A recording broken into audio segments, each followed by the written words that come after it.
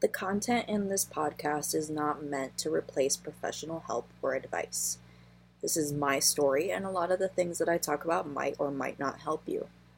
Please don't take my experiences as a sign to stop your progress or professional plan. These are my experiences and my research. Hello, my beautiful people. Welcome back to the Mental Magic Podcast. I had a lot of conflicting thoughts about what I wanted to talk about this week. There's quite a lot going on in my noggin, and I was overwhelmed with emotions, and I almost didn't want to post anything at all. But I realized we are all a bunch of anxious humans, and with the poll I took on my Instagram stories, I realized how many of you need to learn more about anxiety. Before we start, I want to talk about some resources I'm offering for this episode. I've used a ton of apps before to help with my anxiety, and they're all nice and all, but very rarely do I find ones that I actually keep for a while. And I've had the app Calm for a while, quite a while, years. And then when I became a student, they offered me a free membership. I think it's just for a year. I can't remember right now. But yeah, if you're a student or you know a student, let them know that they can get a free membership. It's got a ton of different meditations and breathing exercises that help bring you down from moments of like high anxiety or even the beginning of a panic attack. They also have like little journaling options where you can talk about how you're feeling, what you're grateful for, reflect on your day, reflect on how you slept. There's a few different options to help with your anxiety, and honestly, I find them pretty damn useful. So I actually recommend this app. It's available on the App Store and the Google Play Store, and I will also be providing a link in the description of the podcast and probably a link in my link tree too. I'm also going to be providing a link to a test to see if you have anxiety. You can use it for yourself or send it to someone you think might need it. But just remember, this is not a diagnosis. This test is basically just to kind of give you like a baseline of if you might or might not have anxiety. It just gives you like a little insight on where you stand with anxiety. I do highly suggest that if you get some results that you might be, I don't know, anxious about, you should definitely talk to your primary care physician. And I say primary care physician because most of the time you have to go through your primary care physician to find a psychologist or a therapist or something, because that's just what insurance usually wants. If you don't have insurance, I mean, I'm pretty sure most psychologists and therapists require a referral from your primary care physician. If they don't, then by all means, go straight and find a therapist or a psychologist or, you know, whatever you may need to further your journey with anxiety. But please do not take the results of the test and diagnose yourself and then start self-medicating. That is not the purpose of the test. That is not the journey I want you to go down, because there's just so many things that could go wrong if you do that. So please, please, please talk to a professional before you decide to especially take medication. Because I know there's a lot of medication out there available, which is great for medication to be available for mental health. But you just need to know what you're putting into your body, because it could affect your organs negatively or it could affect your mind negatively. It just really depends. So it's best to go see a doctor before starting any medication. Even if you've done extensive research, it's best, because sometimes certain medications do require like blood work and just managing your organs, I guess, in general, to make sure the medication isn't affecting you negatively. So just keep that in mind. These resources are here for you to use, to let other people use, but just, take them for what they are and don't, start playing doctor yourself with your mental health, because that could end really bad. So, what is anxiety? In short, anxiety is how your body reacts to a threat, whether it's real or perceived. Now, when the threat is real, anxiety is great. Anxiety protects us. It's when there is no physical threat, like the threats in your mind, when anxiety starts to become a problem. There's an absolute difference between being nervous and having anxiety. And it's mainly about the length of time that your feelings last. So you may feel the same when you're nervous as an anxious person. But the difference is nervousness happens when you remember something or are in a stressful situation, but it ends after the thought or the situation is gone.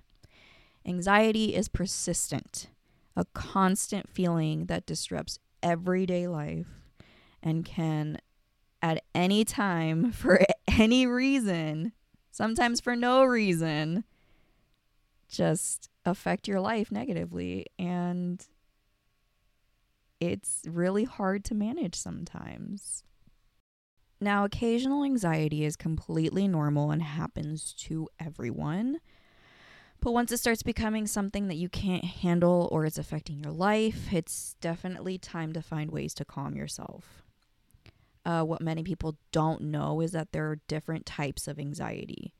But the most common symptoms of anxiety are feeling nervous, meaning like feeling fear, worry, or apprehension about a situation, restlessness or feeling tense, having a sense of impending danger, panic, or like doom and gloom all the time, having an increased heart rate, breathing rapidly, sometimes hyperventilating, sweating, trembling, feeling weak or tired, trouble concentrating, or thinking about anything else than what you're worrying about, having trouble sleeping, experiencing GI problems like your belly hurts or you have really bad acid reflux. You can't control your worry. It's ridiculous how much you worry. Having the urge to basically avoid things that trigger anxiety is a huge one with anxiety, because once you've had it for so long and you're so tired of dealing with it every day, you just want to avoid everything that's making you feel like. So let's get into some of the different types of anxiety. The first one I want to talk about is called agoraphobia, which is when your anxiety gets so bad and the fear is so overwhelming that you completely avoid places or situations. These places may bring fear because you feel trapped or helpless or embarrassed, or for some reason you just don't feel safe.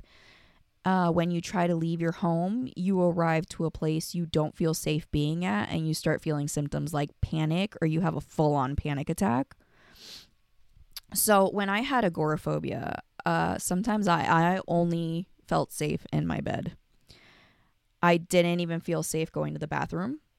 I didn't feel safe leaving my bedroom. I just felt like leaving my bed would immediately result in something horrible happening to me or somebody else. It was terrifying.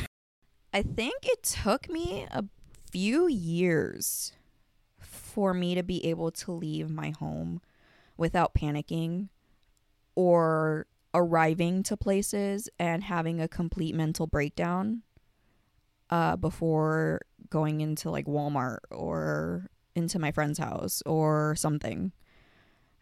Just yeah, complete breakdown. I used to actually call it the fear of doorknobs because, I mean, that's what I saw it as. Is just I was terrified of doorknobs. And to be honest, I have no idea how I overcame it.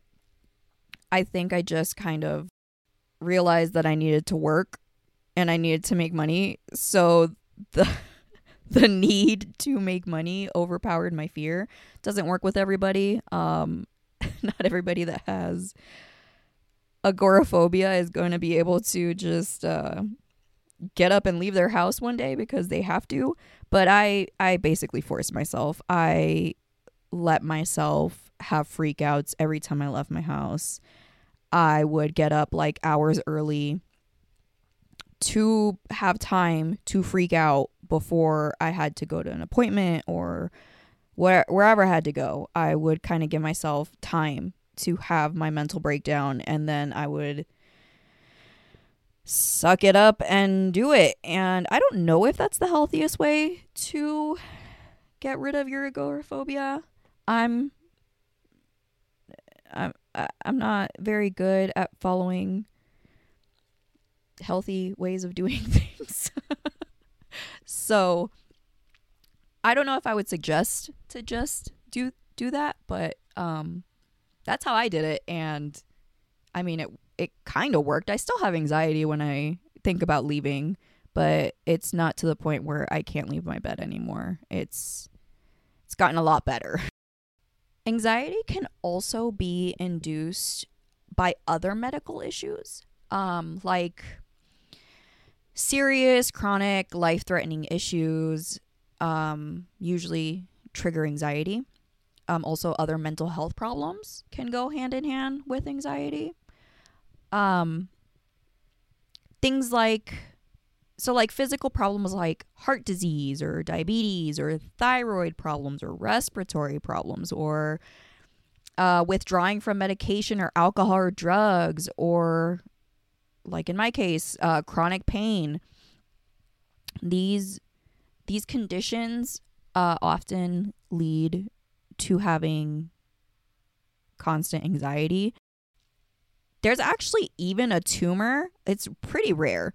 It's called, oh my God, I'm going to butcher this name.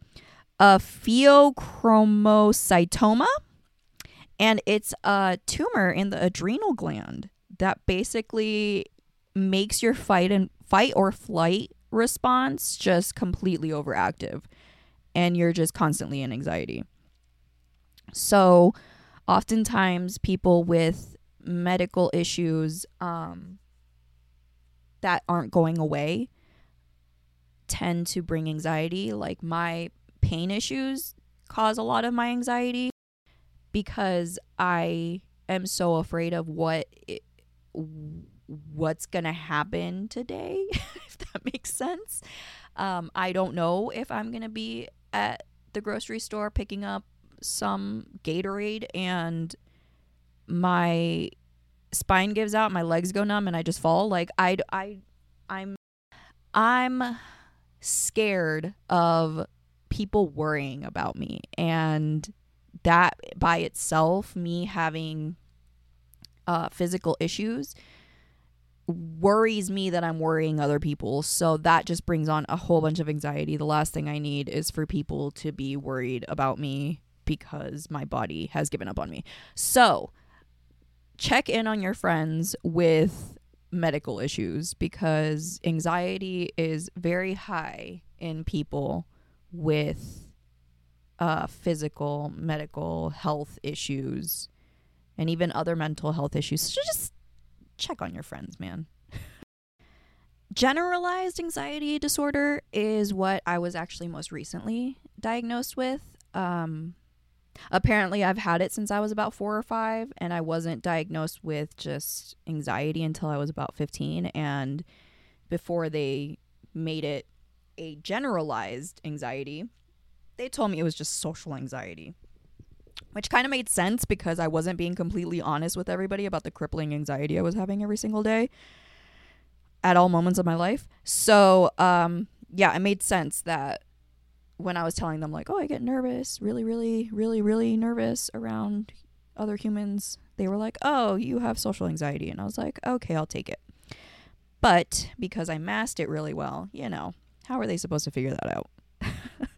And masking worked until it didn't and everything fell apart. So please don't get there. Please do not live in anguish until you explode, because that's not helping anybody, especially not you. So please don't follow in my footsteps and just let it get out of hand until it's insanely hard to control. So yeah, please don't do that. Generalized anxiety disorder is a type of anxiety that's persistent and extreme. And it's literally over the smallest shit. It ranges from worrying about activities and events to literally simple ass routines. Simple shit. I don't get a break from anxiety ever. I am constantly anxious. It is something that I wouldn't wish generalized anxiety on anybody. I wish I just had anxiety for like actual things. Like, I know anxiety as a whole doesn't make sense to a lot of people that aren't going through it. But like when you have anxiety, like social anxiety, for example, like you're afraid of embarrassing yourself, or you're afraid of something happening or something like that. Why am I getting anxiety from like thinking about possibly leaving my house maybe in a few months? Or why am I almost panicking while brushing my teeth? Period. Like, there's no reason why I should be panicking while I'm brushing my teeth. It's stupid. This type of anxiety is ridiculous, and if you have it, I'm very sorry for you. I totally relate to your pain, and may we all figure out a way to get this anxiety under control, because damn. Panic disorder has to be one of the fucking suckiest anxiety disorders you could possibly have. If you've ever had a panic attack, imagine having one of those multiple times, sometimes monthly, sometimes weekly, sometimes even daily. If you've never had a panic attack before, consider yourself extremely lucky, because they are not fun. They're mildly traumatizing, honestly, because from my experience of having panic attacks, I truly feel like this is how I'm going to die. It's not the fear that I'm dying. It's that I'm literally feeling like I'm suffocating to death. And what's suffocating me is my fear. Like, my brain is about to kill me and no one can do anything about it. That is the feeling I get when I'm panicking. I don't know about you guys. Maybe panic is different in your brain. That is how I feel. And sometimes nobody can convince me otherwise. So yeah, I would hate to have a panic disorder. That would be awful. Panic attacks come out in the form of like shaking and shortness of breath and feeling like you're being smothered or claustrophobic. Chest pain. Oh, the chest pain. Oh my gosh. Feeling like you're choking. Yeah. Feeling like you're choking is the worst. Your heartbeat feels like it's racing so fucking hard that it's going to explode. You get dizzy, your muscles tense, and ultimately you feel impending doom. You feel like this is it. Like, this is how it ends. I'm literally killing myself right now with my thoughts, and I can't do anything about it. Now, the difference between having panic attacks and anxiety is that panic attacks happen suddenly and they last up to 10 minutes and usually have the previous mentioned symptoms of panic, like the heartbeat racing and all of that, everything that I just mentioned, without having a specific trigger. Anxiety happens over time and can last for months to years. Having what people call anxiety attacks, usually anxiety attacks have like a trigger behind them. I tried learning more about the difference between anxiety and panic attacks because I truly never knew the real reasoning behind them being separated.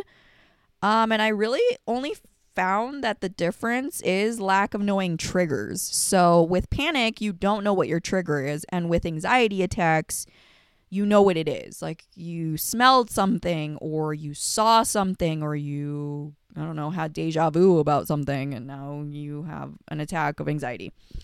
But panic is usually, if there is a trigger, fuck knows what it is.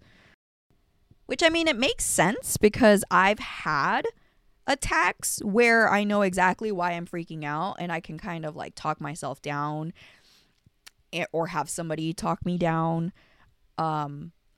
It's a lot easier for me to kind of come back to the present and not absolutely lose my mind. But, you know, panic attacks are a little bit different. Yeah, panic attacks are awful. I don't wish that on anybody. But if you do have a panic disorder, I'm so sorry. And I hope you can get the help you need.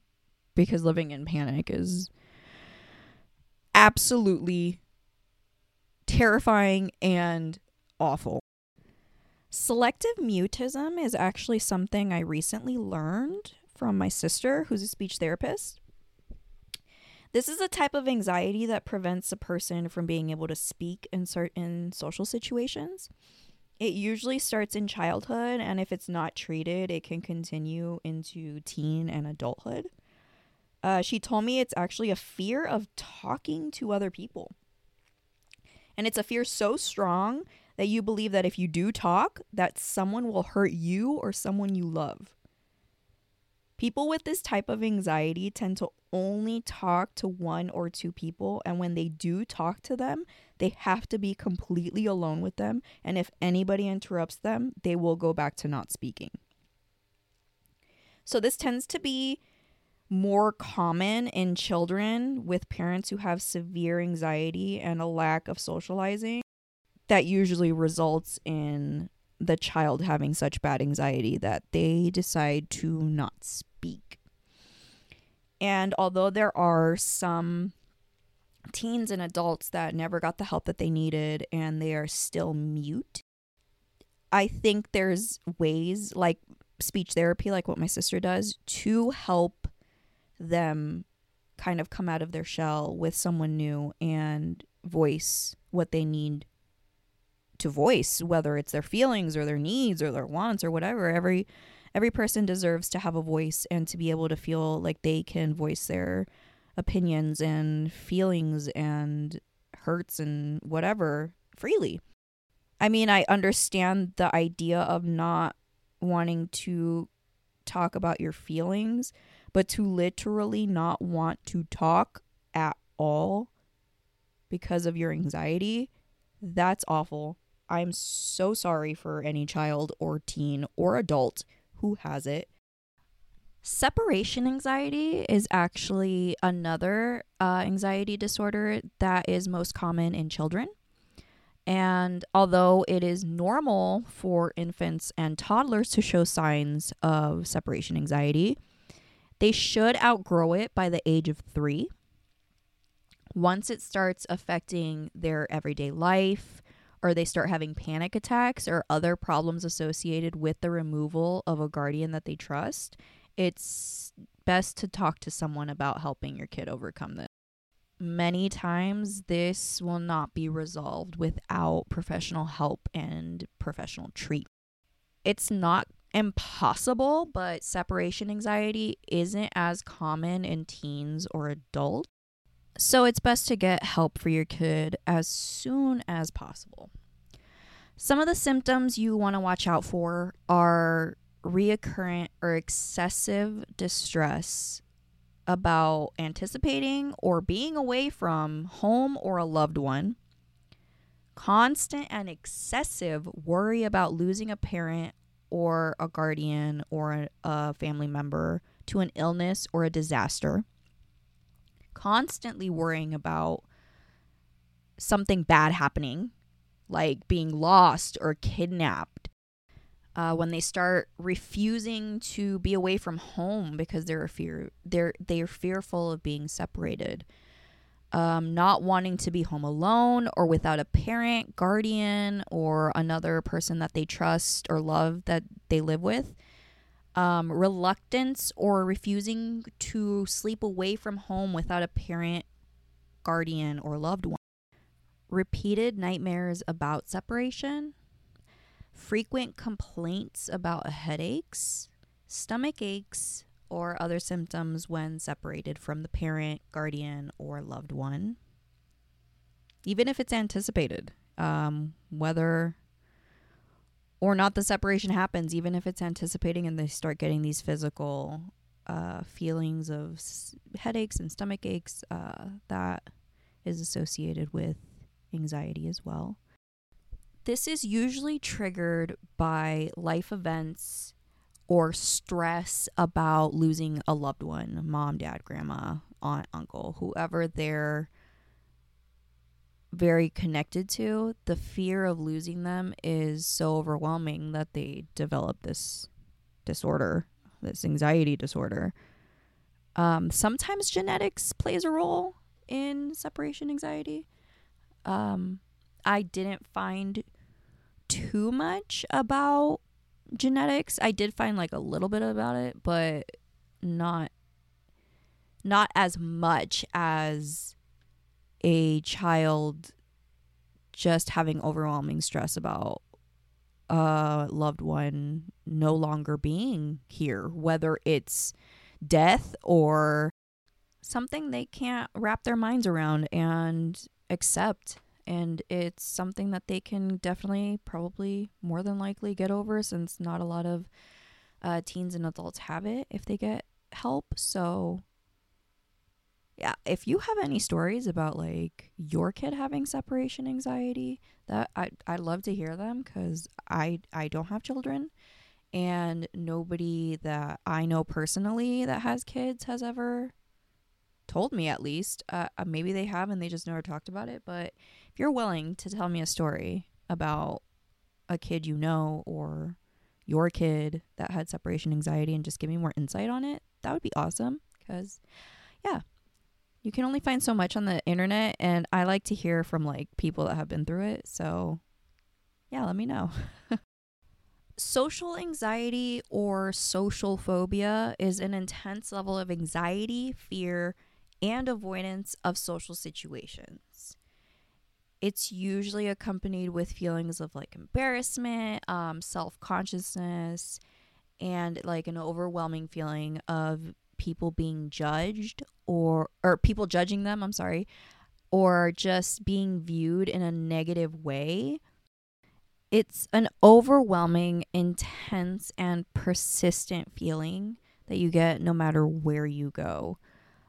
This can negatively affect any social situation at all, like school, work, or literally any daily activity that involves humans in your vicinity. Having this makes it really hard to make and keep friends, since not many people understand anxiety to begin with. So trying to explain to someone that you basically have a fear of people isn't always the easiest, and not many people understand or want to deal with it. It's so much more than just being nervous around a ton of people or feeling uncomfortable speaking in front of a group. It's these haunting thoughts that infiltrate your mind while you're trying to introduce yourself for the first time. It's wondering if your professor hates you because you can never answer a question correctly. So going to class starts to become borderline impossible or completely debilitating. The fear and thoughts and intense anxiety get in the way of your work efficiency, attending class, sometimes even online, going grocery shopping anytime other than when it's the emptiest.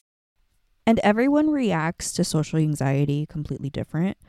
Some people come off as just like really shy or quiet or just really disinterested. Or on the other hand, people can be shaking and sweating and completely avoiding eye contact. It literally comes out different for everybody.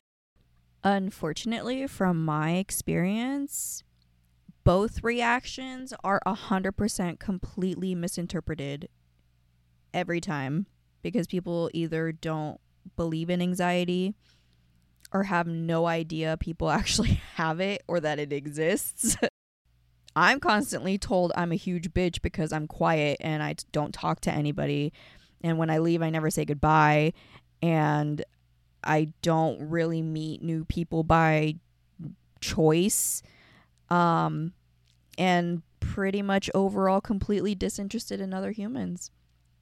And although, for the most part, I am pretty disinterested in humans, I am constantly reading people and watching them and analyzing every moment to make sure I am safe at all times.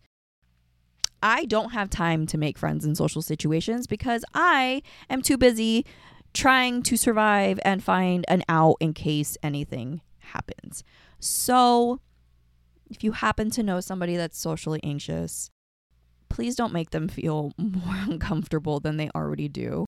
If somebody has social anxiety, the last thing they want is to be put on the spot because they're not acting the way everybody else wants them to be acting.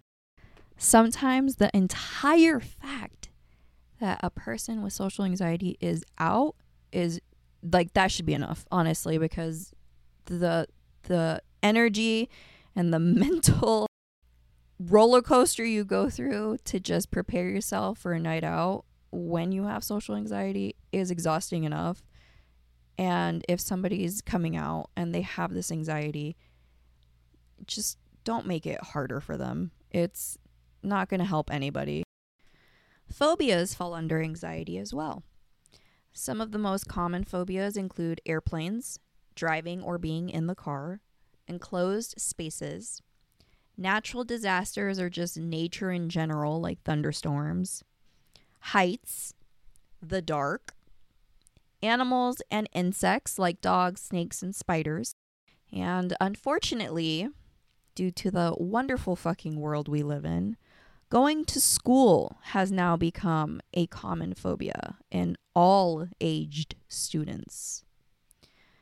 A phobia is an extreme anxiety when you come across whatever it is you're afraid of and an overwhelming need to avoid it. This could include inanimate objects as well. They provoke panic attacks on the person who comes in contact with their biggest fear. Phobias are persistent, extremely excessive, and unrealistic. If your phobia starts interfering with your life, like your phobia is planes and your career is traveling by planes, definitely go get help as soon as possible. I'm sure there's phobias out there that aren't going to pop up in your life all the time, so you probably don't have as much of a worry as like I said previously, a person who is scared of planes that has to travel by plane all the time. Like if you're afraid of, I don't know, clowns, and you don't see clowns all the time, you just avoid places with clowns. It's probably not healthy to have that fear of clowns. Like you should probably still get help for that. But it's not as in dire need as the person who is afraid of planes and cannot do their job because they can't get on a plane. I don't think anybody should live in fear. So if your fear of clowns, even though you don't see them every day, is affecting you negatively and you want help, go get help. Help is never a bad thing. Substance-induced anxiety is when you get intense anxiety or panic, and it's directly related to misuse of drugs, whether intentional or not, taking certain medications that have anxiety as a side effect, or being exposed to a type of toxic substance, or if you are withdrawing from drugs. If you have had anxiety before being introduced to an anxiety-inducing substance or withdrawal, then it is not considered substance-induced anxiety. Some prescription medications have side effects that can cause anxiety, like stimulants, steroids, medications for Parkinson's or thyroid issues, and even asthma treatments, which has happened to me. I have had a panic attack thanks to my asthma treatment. So, yeah, be careful with that. Non-prescription drugs like decongestants often cause anxiety as well. Caffeine is the most common cause of anxiety. And of course, alcohol and illegal drugs like cocaine, meth, and psychedelics can often cause really severe anxiety or panic attacks. Anxiety symptoms usually start to show when you start taking the drugs or within a few days after you stop taking the drugs.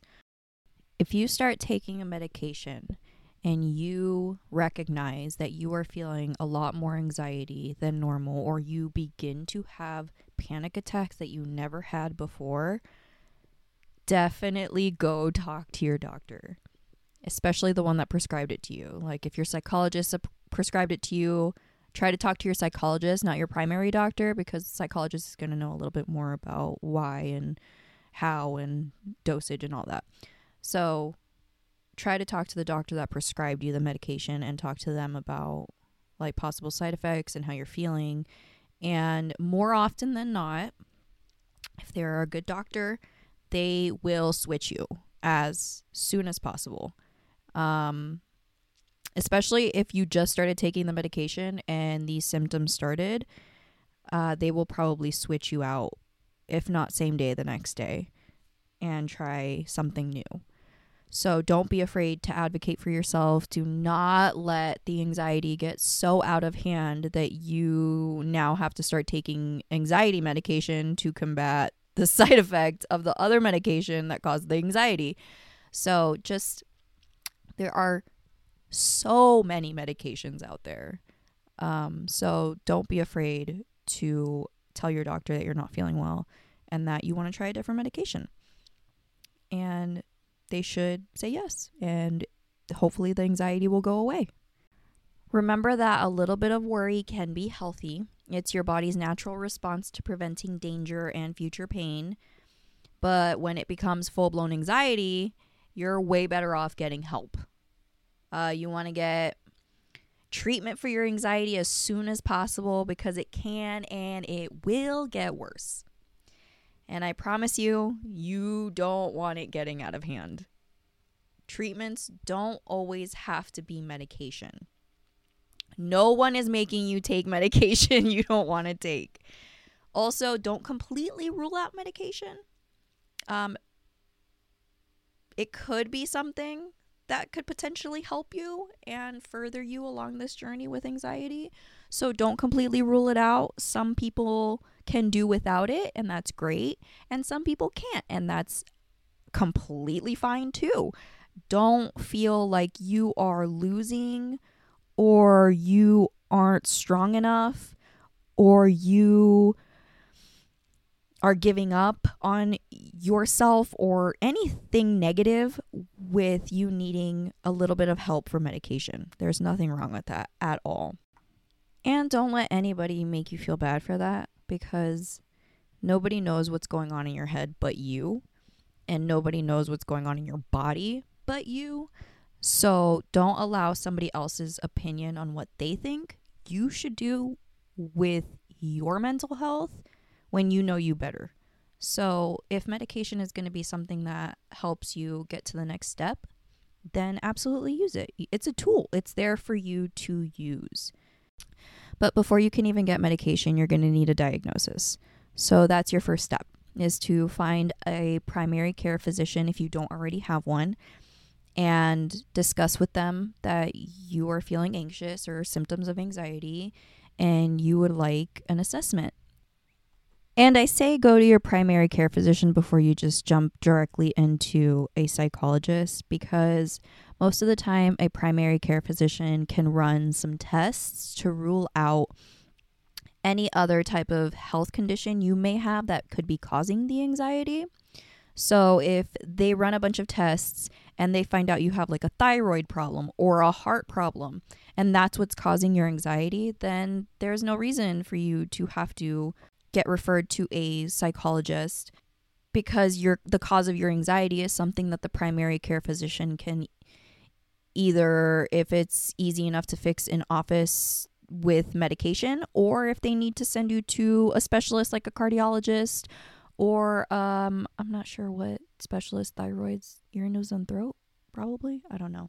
But yeah, they take the necessary steps that they need to before, they come to the conclusion that it's a mental illness rather than a health condition. If your primary care physician gets the results back and everything is great and there's no abnormalities and there's no underlying condition for your anxiety, that's when they will refer you to a psychologist. Now, it's up to you whether or not you want to research the psychologist that they refer you to, or if you want to go to your insurance and research the covered psychologists that they cover, or if you're self-pay, like just doing research on psychologists in your area. I highly recommend that you do that, because finding a psychologist is really hard. And if you want help with your anxiety and you want to get through that hurdle in your life, you want to find somebody that you trust and you feel comfortable with talking about your thoughts and your feelings and,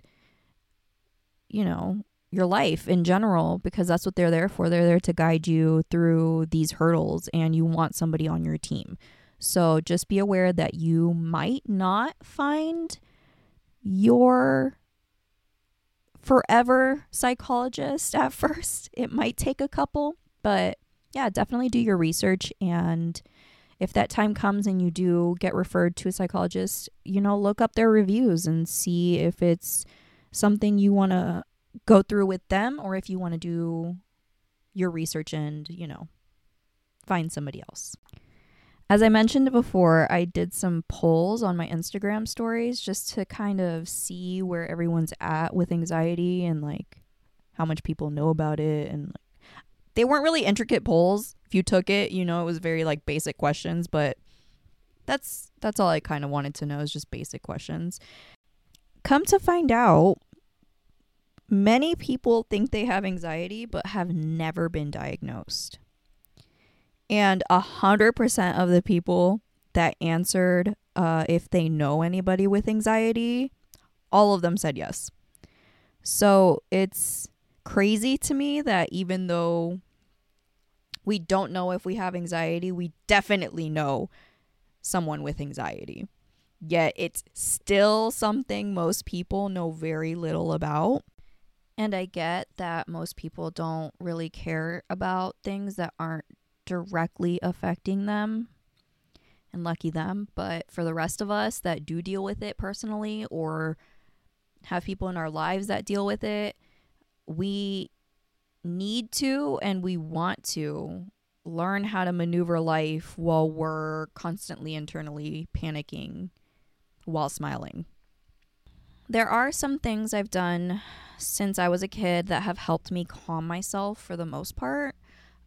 Obviously, they haven't cured me because I still have fucking anxiety, but I still do them to this day because they actually work for me. Maybe not every time, but for the most part, they work.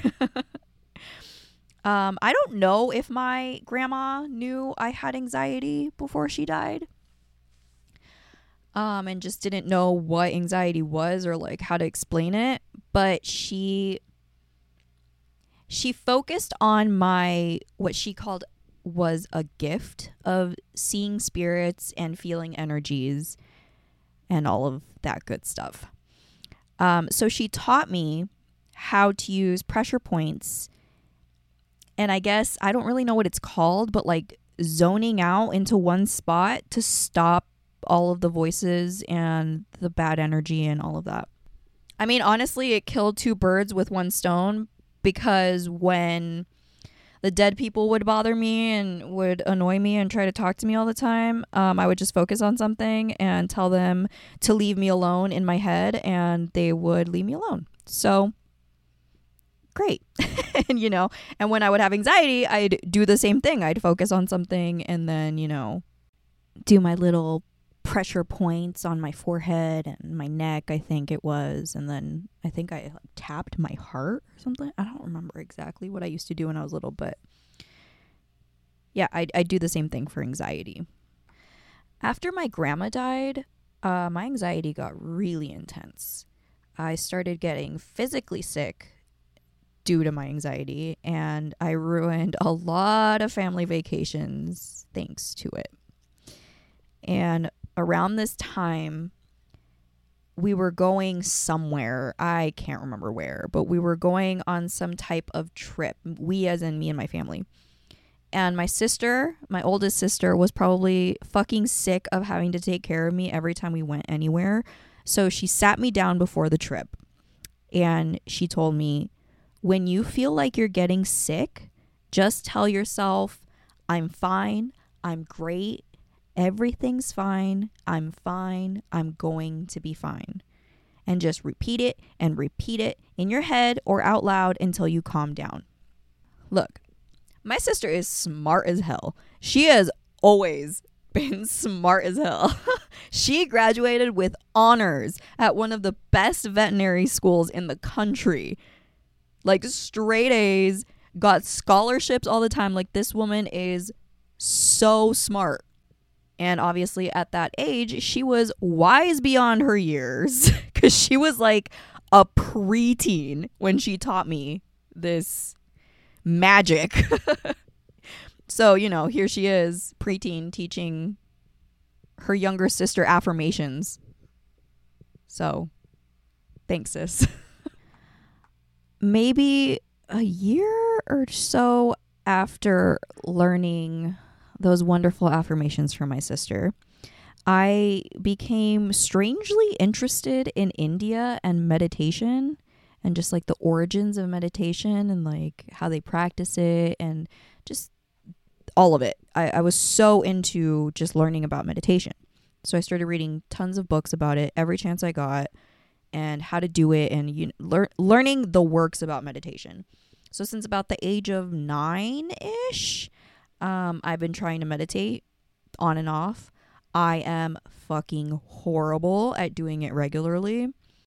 I know that if I did, I would have much better control of my anxiety because the little bit that I do is so beneficial to me and it always has been. It's really hard to do when my mental health is really, really, really, really bad. It's really hard to get myself out of that mentality long enough for me to be able to benefit from the meditation. So I totally get all of you out there that are like, meditation doesn't work for me. It is something you have to work at very, very hard. It is something you have to consistently work at. It is something that is not a one-time thing and it's going to cure you.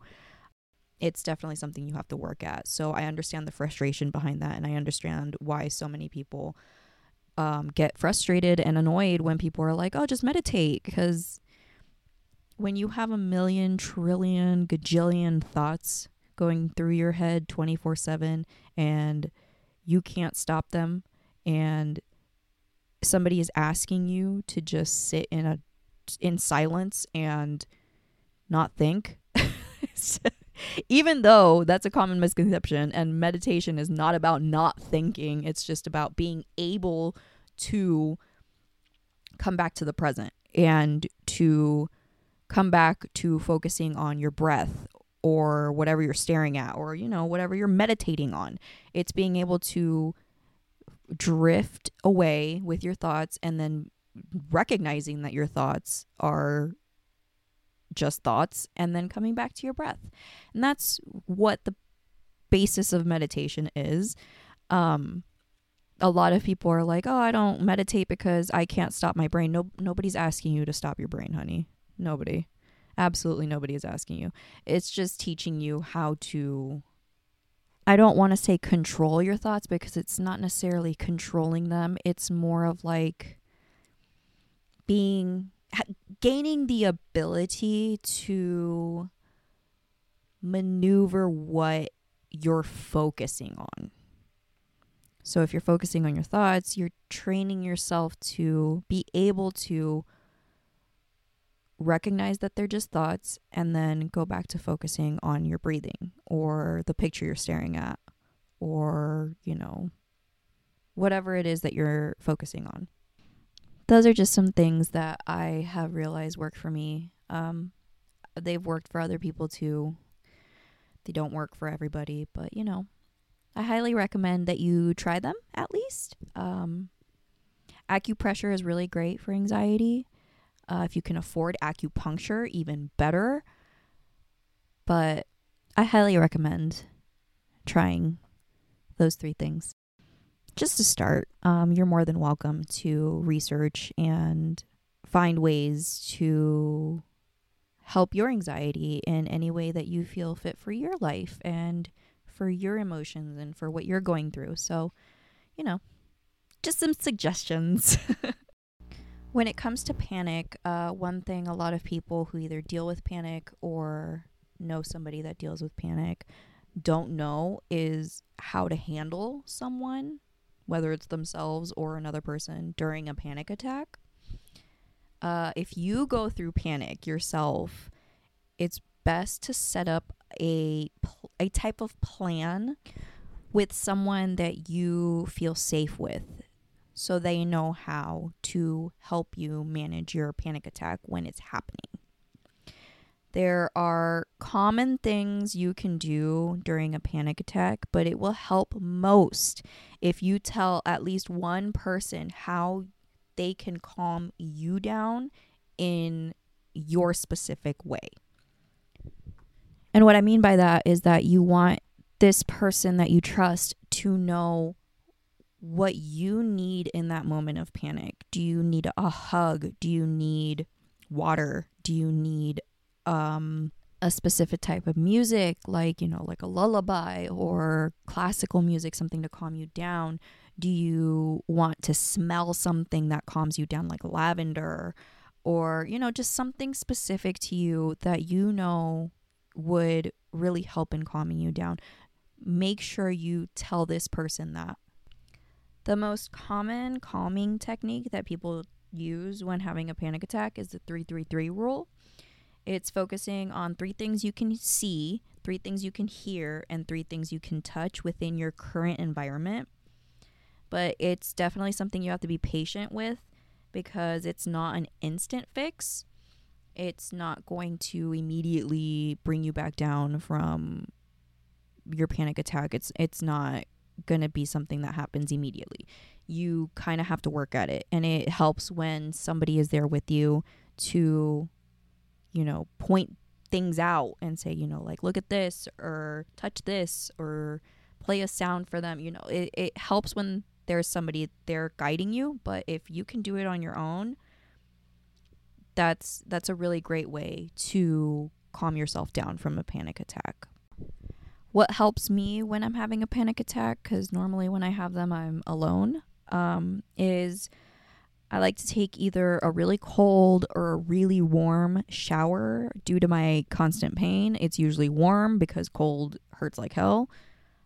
I like to hold on to something soft, like a stuffed animal or a pillow.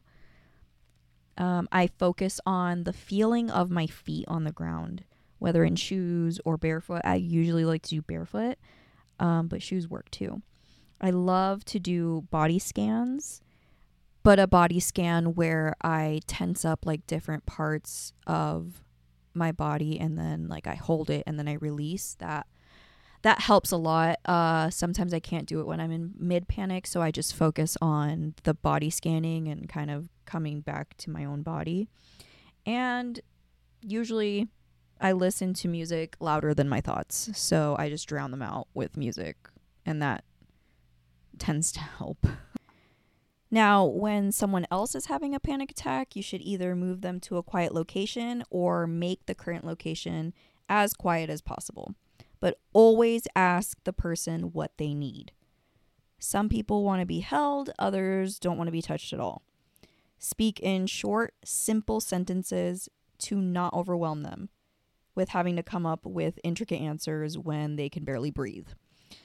Remind them that this attack will pass and try to help them focus on something other than what they're panicking on. It's really important that you help them calm their breathing down. You can have them focus on their breath, or what has worked for me is trying to sync my breathing with their breathing by placing my hand on their chest so I can physically feel the breath pattern. Avoid surprises of any kind and make sure the situation doesn't get worse. Most importantly, stay calm. You need to stay calm for them, because if you're freaking out, it's only going to make their panic so much worse.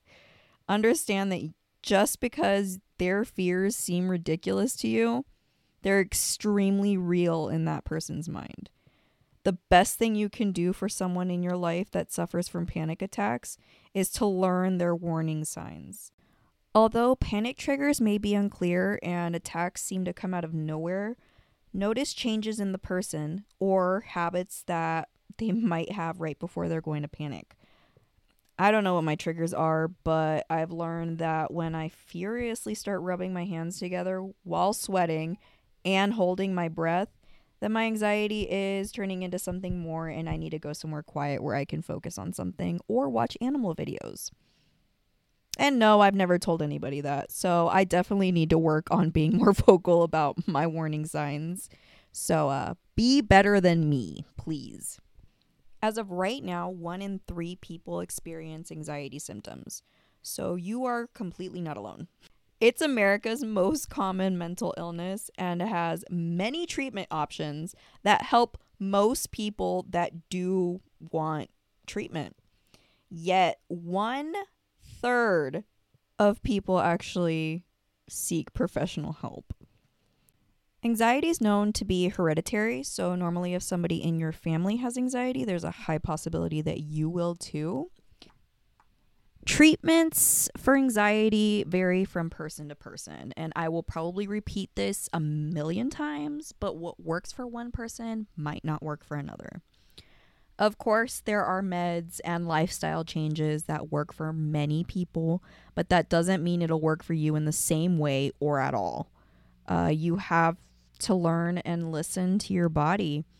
We've come a long way with treatments, considering they used to give out opium, alcohol, and bromide salts, now used in vet medicine, for anxiety, like it was candy in the 1800s.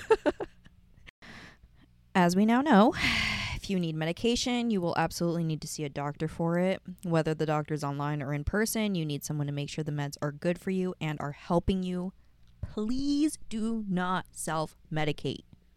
And also advocate for yourself. Do not let these doctors push you around. You know your body and you know how you feel. If your doctor is being dismissive or over-medicating you, stand up for yourself or take someone who will advocate for you. The process is not always easy or fun. Sometimes you go through a bunch of different meds and different dosages before you find something that works. Maybe it'll be one magical pill that helps all of your anxiety. Or maybe it'll be a combo of 3 pills that bring you back down to your normal. Just know that if you do decide to go down the medication path, first of all the best of luck to you. And I hope you find something that works with minimal to no side effects. But also remember that combining your meds with other techniques will elevate your treatment plan by a noticeable amount. Some easy ways you can manage your anxiety is by doing your own research about anxiety and learning as much as you can, practicing mindfulness, relaxation techniques, like my favorite is the body scan that I mentioned earlier, where you tense up your muscles by each body part and then you release them after holding it for a bit. Breathing techniques, like breathing in for 4 seconds, holding for 4 seconds, and then releasing the breath for 4 seconds. And of course, you can adjust the seconds to your choosing depending on what suits you best. Diet changes, since some foods contribute to anxiety, like eating way too much red meat could greatly increase your anxiety. CBT is probably one of my favorite things and one of the most beneficial for anxiety. It stands for Cognitive Behavioral Therapy, and it's a way to change your negative thoughts into positive thoughts by basically attacking the negative thoughts with more helpful thoughts. It's helpful to do this with a therapist because having someone help you figure out what's a negative thought and what is a true statement that can counteract that thought can be extremely helpful when you really don't have any positive thoughts to begin with. Exposure therapy is probably the most helpful in my opinion, because it kind of forces you to face your fears and recognize that you are a lot stronger than you think you are. It's gradual, so don't worry about being flung into your biggest fear on your first day, because they will know exactly how to walk you through exposing you to your fears in a healthy and non-traumatizing manner. Learning to problem solve is a huge lesson to learn when battling anxiety, because nothing sends you into a panic faster than truly believing you have no solution to your problem and you're stuck. Remember, if there is no solution, there is no problem. Meaning, if there is no solution to your problem, then the next step is to just accept it and move on. There is no reason to stress yourself over a problem that has absolutely no solution to it. Joining support groups for some people might help. It's nice to know that there are other people out there with fears that they can't manage. It's nice to hear other stories and experiences so that you can gain knowledge about what works and what doesn't work for you. Sometimes the best advice you can get is from someone that's experiencing what you are and learning how they survive.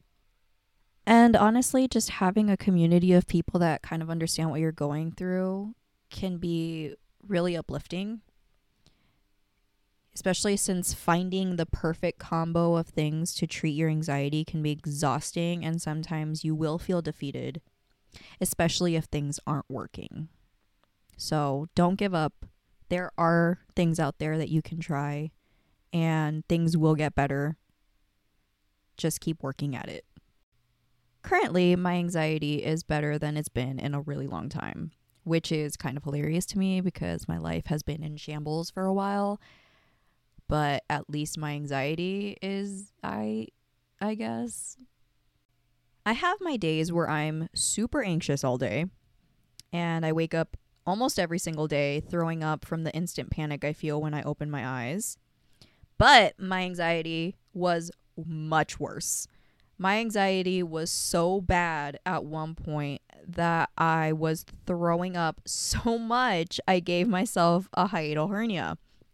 If you don't know what that is, it's when your stomach gets pushed into your esophagus and forms a huge ball.